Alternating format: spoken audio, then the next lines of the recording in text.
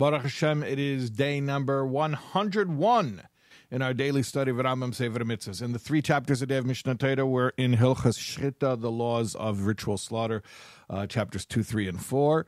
And we have one mitzvah today, a negative commandment,